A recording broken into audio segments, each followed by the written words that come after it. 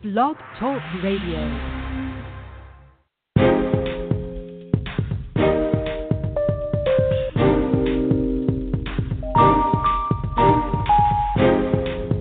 Welcome to the Cocoa Express Network. Talk radio that informs.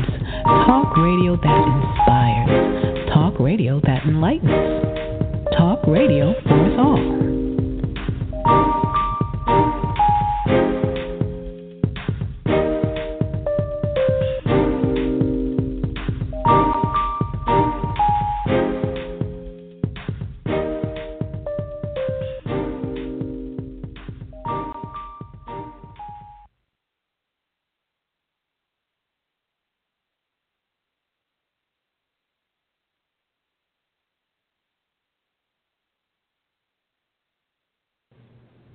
Hey, everybody.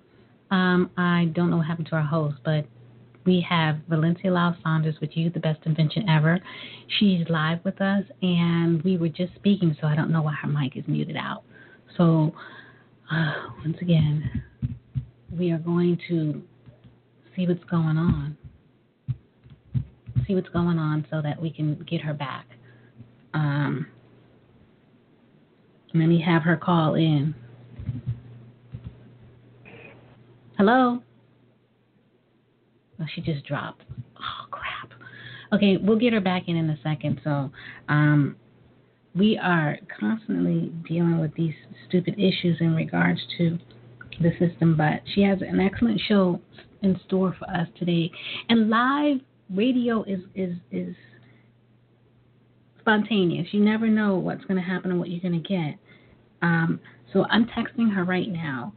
And I know many of you are probably watching the African American Museum dedication, which is just a phenomenal opportunity for us. I believe she's back now. Hello?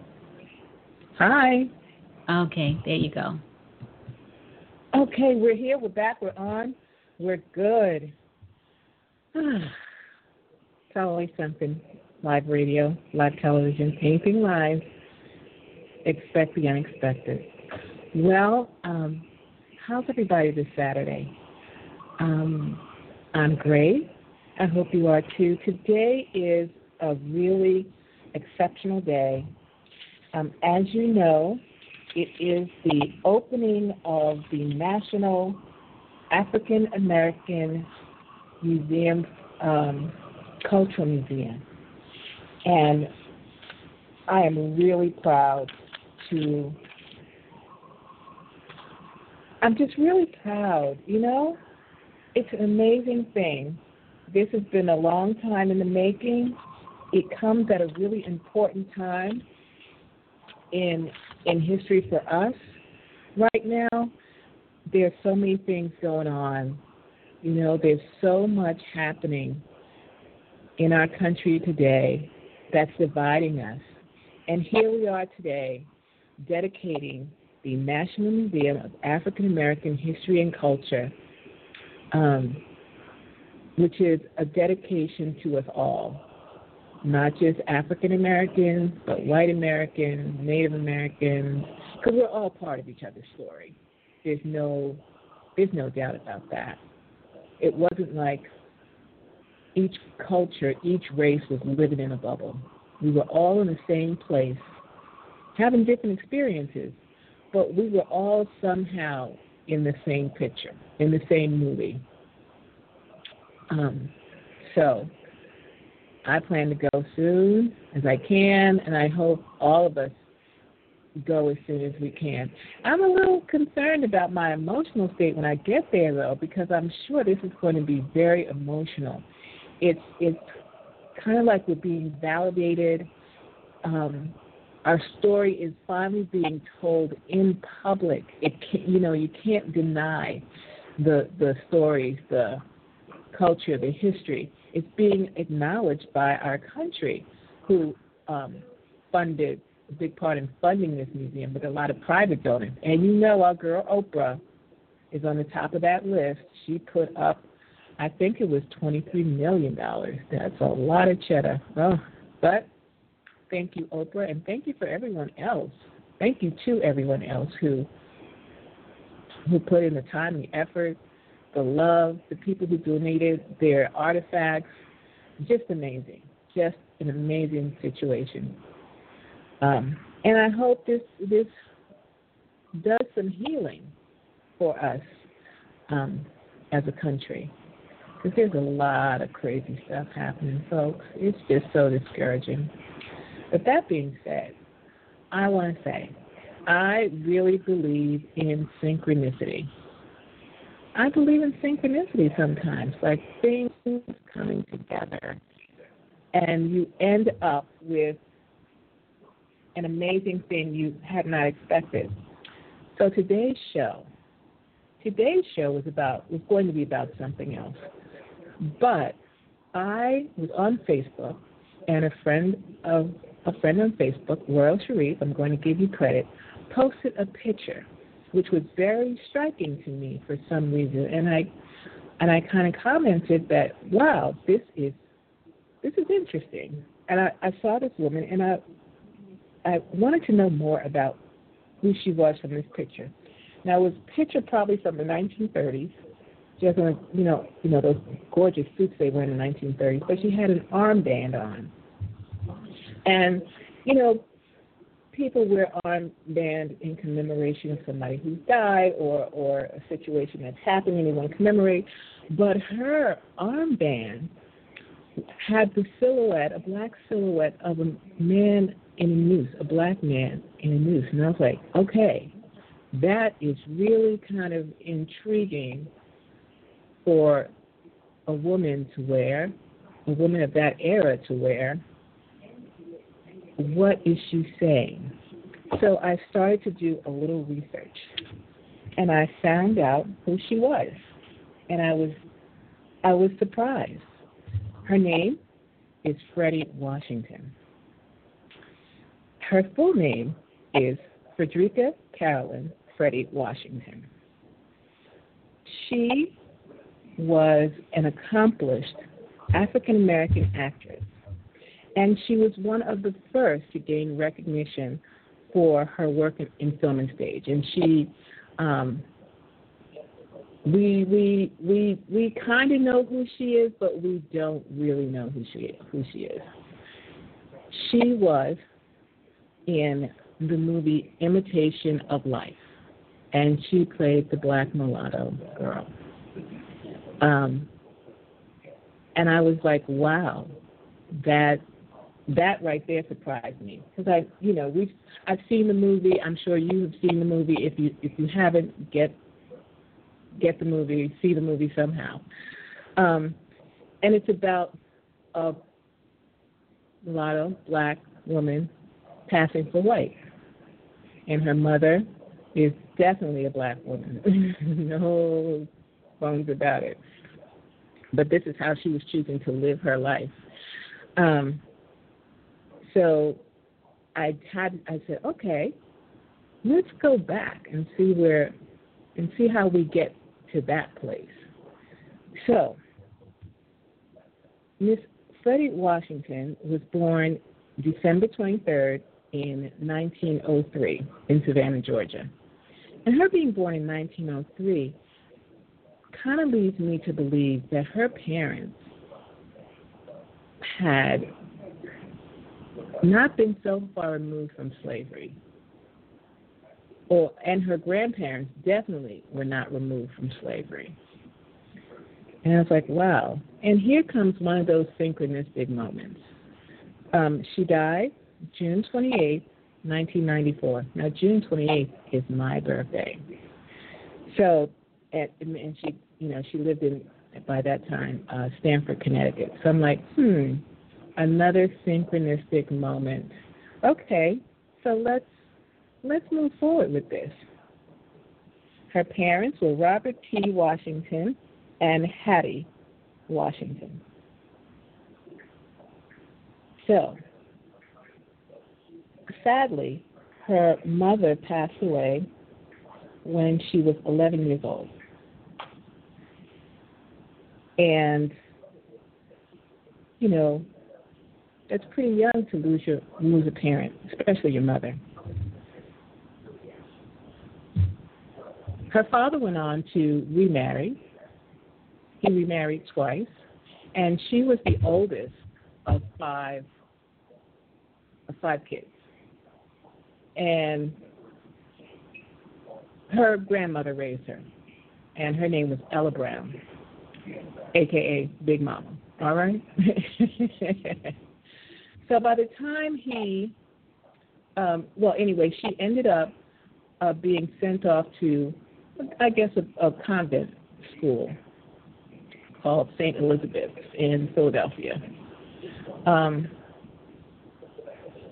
So this institution took in African Americans and Native Americans and orphans. And I guess her father couldn't take care of her at the time, so that was probably the best thing that he felt that he could do to her. But anyway, once he got his life back in check and in swing, they moved to Harlem. And that was the time of the Renaissance, the Harlem Renaissance, which was an amazing time for Black culture.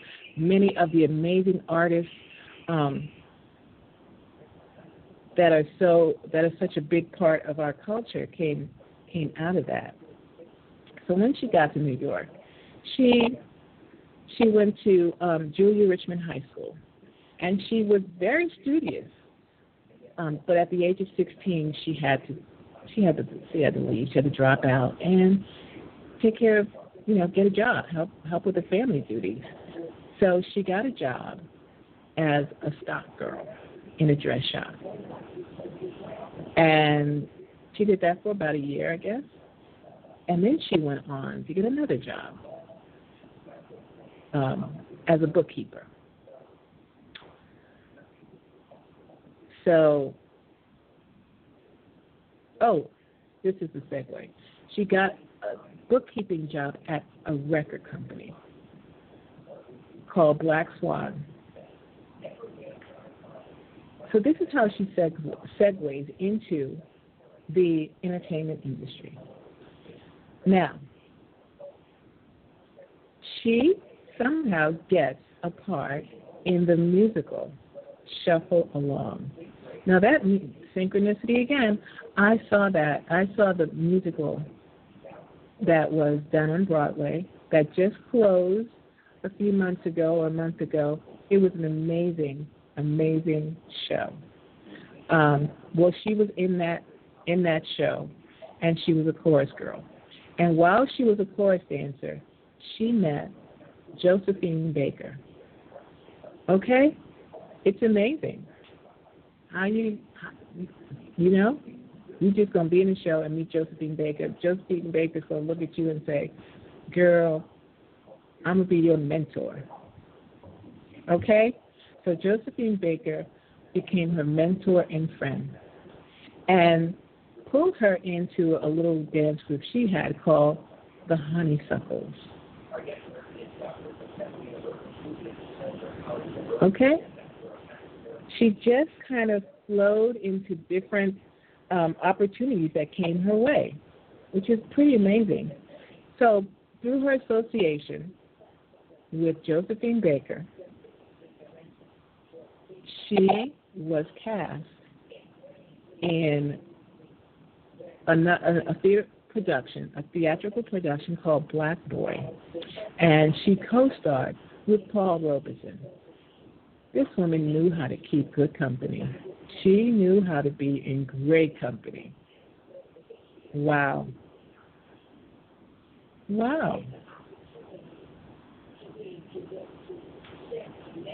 And so next on, I'm sure parts and opportunities were hard to come by. And by the way, Lee Schubert cast her in the play with Paul Robeson.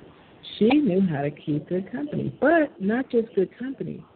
She was very talented. She had a great talent. So after Black Boy, like I said, parts are probably hard to come by, opportunities are hard to come by, but she decided to go to Europe. And she toured as a dancer, and she had a dance partner. And they toured London, Germany, so many countries in Europe, and came France. And she was a ballroom dancer. That's right. So here we are at 1934. She returns to the United. Well, this is how we get to Imitation of Life. She returns to the United States in 1928, and she got small parts in various stage and screen productions. And then she gets this opportunity to play the part Piola in Imitation of Life, which I stated before was the story of a mulatto woman who passes for white. Now, Miss Fredi Washington is very beautiful, fair skin, not just that, but she's a beautiful woman, and green eyes. She did such an amazing job in this film. She was actually nominated for an Academy Award, and that was huge to be nominated, period, for Academy Award if you were black. Well, she played this part so well that people actually believed that this is how she felt in her personal life, which was not the case. Miss Washington never, ever denied her African American, racial connection, or her culture, or her people. And I guess my mom knew someone who was passing as white that she grew up with. So anyway, in Hollywood, they saw her talent. They acknowledged her talent. And they wanted her to pass as white. And she said no, absolutely not. And they did this because there would be problems with sponsors. There would be problems with just people in general going to the box office. Even though she was a talented actress, they wanted her to be white. And she said, absolutely not. I would never deny my race. She had some other interesting things to say as well. She also felt like she didn't understand this whole idea of white supremacy, and she said it was propaganda, that this was just foolishness and malarkey, and she would never bow down to anyone on those conditions. She was an activist. She was very committed to her people and to her self-identification, and she would not stand for anything less. Now, there were occasions where she did pass the white. She and Duke Ellington were an item, and she sang in his band. And the story goes that when they were in the South, there was segregation. You couldn't get anything. You couldn't go, if there was no store for miles and miles, hundreds of miles, you just had to keep going because, if the store said whites only, you just keep rolling. Like, okay, I'm not getting anything from there. But she would go in, purchase for Duke Ellington and the band, and come back to the bus and be like, all right, we good. I mean, those were times when she was like, look, I'm not going to say anything. I'm not trying to say I'm white. She was, I'm just going to go in here, get what I got to get, and then we're going to go. But that's what you had to do those times. It was about survival. It's about just accomplishing your goals and moving on. And if that was how she can move the situation on, then so be it. But her and Duke did not survive as a couple. Because she figured out that this relationship wasn't going anywhere. So she married the trombone player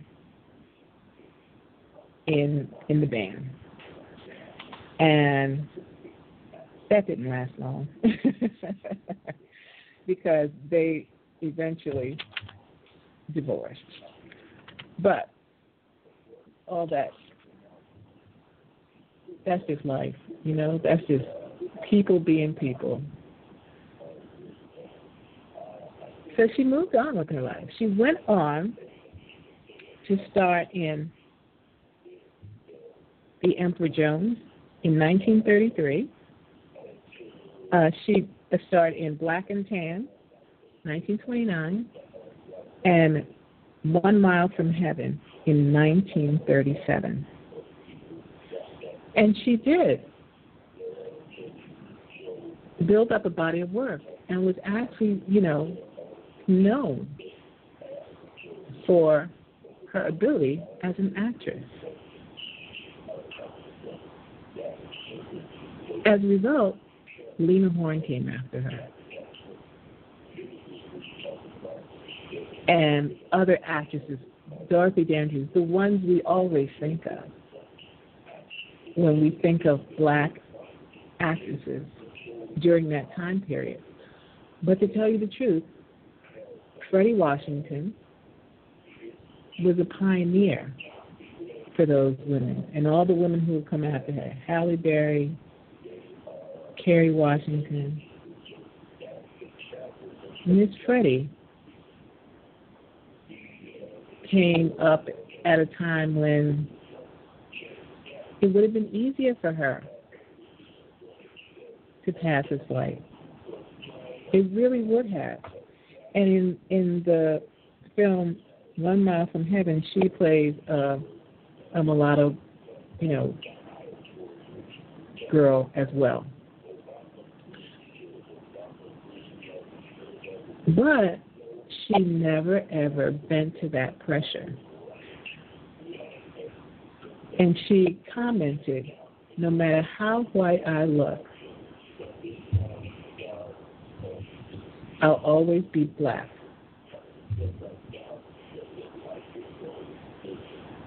Okay? She's like, don't get it twisted. I may look white, but I'm black. And those are strong words. Because at the time, and I think that is still on the book, if you had 1 drop of the 1 drop rule, if you had 1 drop of black blood, you were black. That was it. The 1 drop rule. Wow. Anyway, at some point, Miss Washington, continued her career as an actress. And she also, not only was she was an actress, but an activist. And she went on to be one of the founders of the Negro Actors League from 1937 to 1938. And she was also involved in the Joint Actors Equity Theater League of hotel accommodations for Negro actors throughout the U.S. So this was a really big problem. If you have to have an agency, a league for African American hotel accommodations. And, not that I'm surprised, not like I didn't know it, but we couldn't, we could work, we could entertain, but we couldn't sleep in the hotels that we performed in. Our accommodations, we were headlining, we were selling out shows. People were coming in droves to see these African American productions, but after the show, after all the clapping stopped, you would go back to some flea bag hotel, or you would sleep in a bus or you would sleep wherever you could. And if you were lucky, black folks would take you in, and you could sleep in their homes. But wow, you know,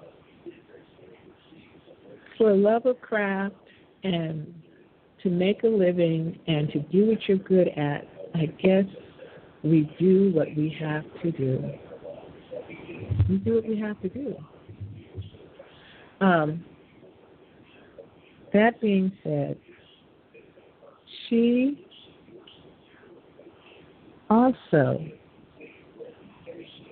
was a journalist, and she wrote for a newspaper that was founded by Adam Clayton Powell, whom her sister was married to.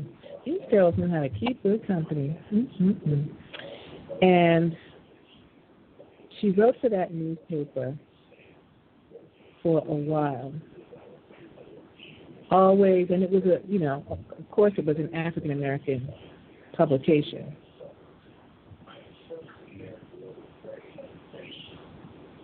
And she went on to do television. She was on the Phil Donahue show talking about race and her life as an African American and having to pass for white during that time.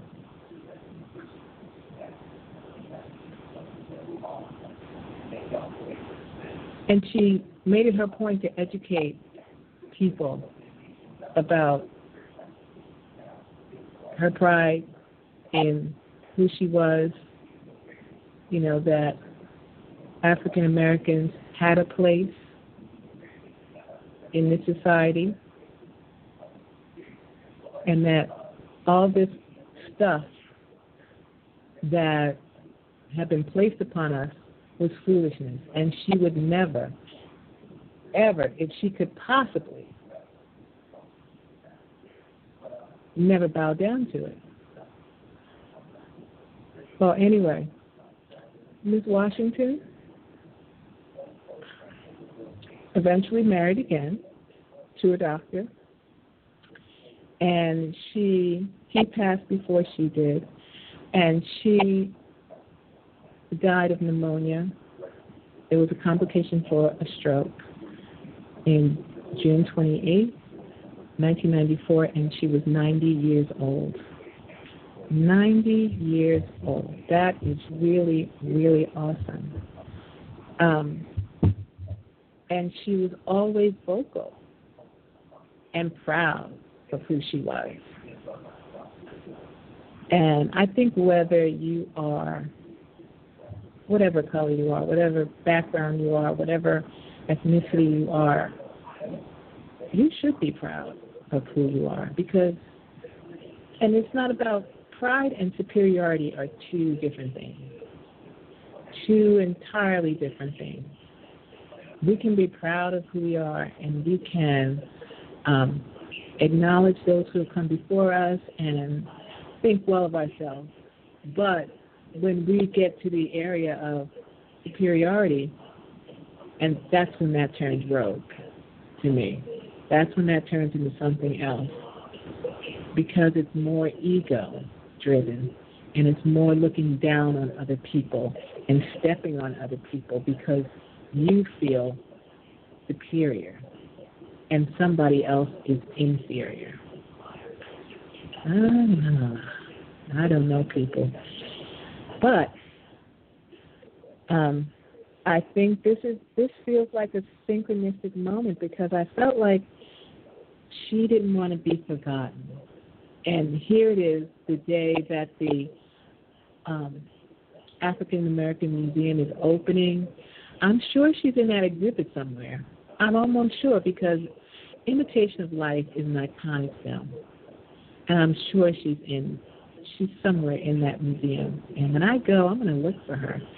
But I felt like when I first saw that picture, something pulled on me. And as I did more research and learned a little bit about her, I felt like she was saying, don't forget me. And I didn't want to forget her, and I don't want to forget her.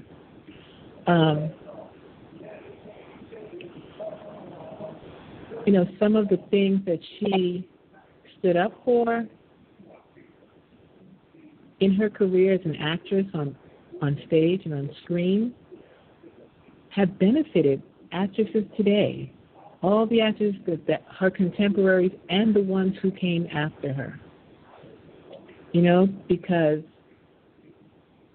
there are more opportunities for actresses. There are more people behind the scenes. There's Shonda Rhimes out there. There's, the Fredi Washington. There's so many actors. Gabrielle Union. There are so many names. I don't even have time for all the names that I can call out because of Miss Washington and her contemporaries. And they're talking about it's hard in Hollywood now. Whew. Back then, please. It was beyond hard.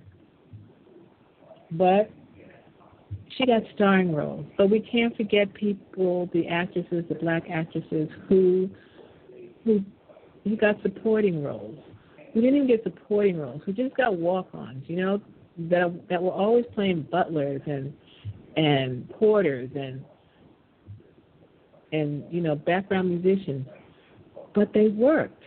They were present. They were a part of this thing we call Hollywood, the film industry, the musical theater industry. They were a part of it. They are a part of that history. They are a part of the growth of that industry. Big or small, they had parts. And I know some people look at actors and actresses who had to work in blackface or in parts or shows that they felt were demeaning and didn't depict us in the right light. But guess what? They stood in the light, and they were performers. And they did what they had to do because they loved what they did. They were talented. Maybe in the mainstream, that talent had to, was dimmed a little bit. But guess what? When they could be out amongst their own, they showed off. Okay? They showed off. And we knew what great talents they were. But, thank goodness for the Lena Horne, the Fredi Washington, who showed what elegance we have, what grace we had, what talent we had. We could make you cry. You couldn't stop looking at us. We had moves. We were fabulous chorus girls, choreographers. We were all that. And we've always been all that. And so, before I got on air, I was looking at the dedication of the museum on C-SPAN, and I thought I'd be a little lighter about this, but I think I'm just a little emotional. Surprise! Because, you think about the shoulders you stand on, the people who came here under duress, under, such horrific conditions, lived under horrific conditions for centuries. That's, whew, and always saw a vision that things were going to be all right someday. It's not perfect today, but it's way better than that. And it'll continue to get better. And I think we're at a point where, my mom used to say, well, change is going to come, and that's it. It's time to change, it's time to change. I mean, it's a simple narrative, but it is what it is. And no matter what you want to do, sometimes you can't stem the tide of change. We're at a point where change is coming. And the opening of this museum is such an incredible validation of our contribution to this country. And there should be a big Native American, museum of history and culture, because they are a people who definitely suffered They were the indigenous people of this country and have been so marginalized. Oh, it's not even, it's beyond sad. But that being said, this museum is a celebration. It's not just celebrate, of course it means a lot to African American people, but it's the story of our country. And everybody's included. And I think I said this at Black History Month assembly at my daughter's school when I had a moment to speak that Black history is not just my story. It's your story, too.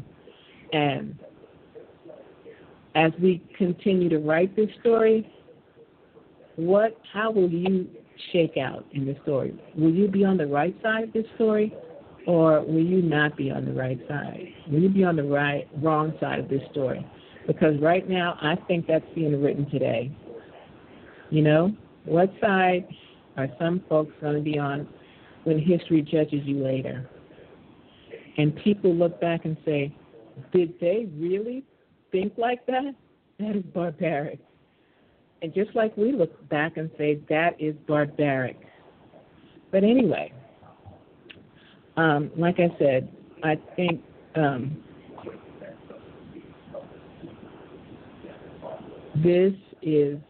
I do believe in synchronicity. And I don't think it's no accident that I came across Miss Frederica Carolyn Fredi Washington, and the museum was opening today, and my birthday is part of her story. Amazing. Before we close out, I'd like to wish our producer, Aurelia Lyles, a happy birthday that's coming up. Yay! It's the 27th of September. And I just want to say thank you so much for really being the leader, the light, the wind, the everything for the Cocoa Express. You've done so much. You've created such a great opportunity for all of us who host shows on the Cocoa Express, for guests who come to the Cocoa Express on the various shows that are part of the Cocoa Express, and people who get to listen to something different and interesting. It's been a lot of fun for me. I really appreciate the opportunity and what you created. And you've been a pioneer in this. And, have a great birthday. Do something fun. I hope it's fun. I hope it's a great day. And you spend it the way you want to. Anyway. Thank you. You're welcome. Anyway, I wish you all a great weekend, the rest of the weekend. And I am going to see you next month. And, that's around Halloween. So I hope we can get my favorite Halloween-ish guest, Steve Parker. He's our intuitive, psychic guy who is always, I think he is fascinating.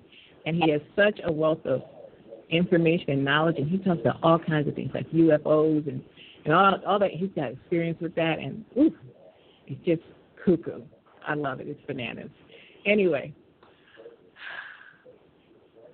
happy New Museum Day. All right, folks. Have a great day. Bye.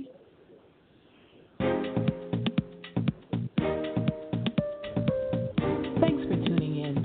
For more content, visit us at thecocoexpressshow.com, Blog Talk Radio,